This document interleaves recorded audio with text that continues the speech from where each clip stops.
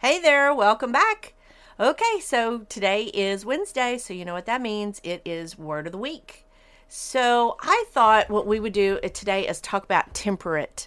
So mostly in the world of agriculture or gardening, you'll hear the word temperate.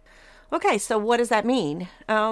Basically, you can look up a lot of definitions, but basically what that means is where you have a lot of seasons or you have a lot of variation in your temperature and your climate. So, like in the rainforest, it's pretty much the same way year round.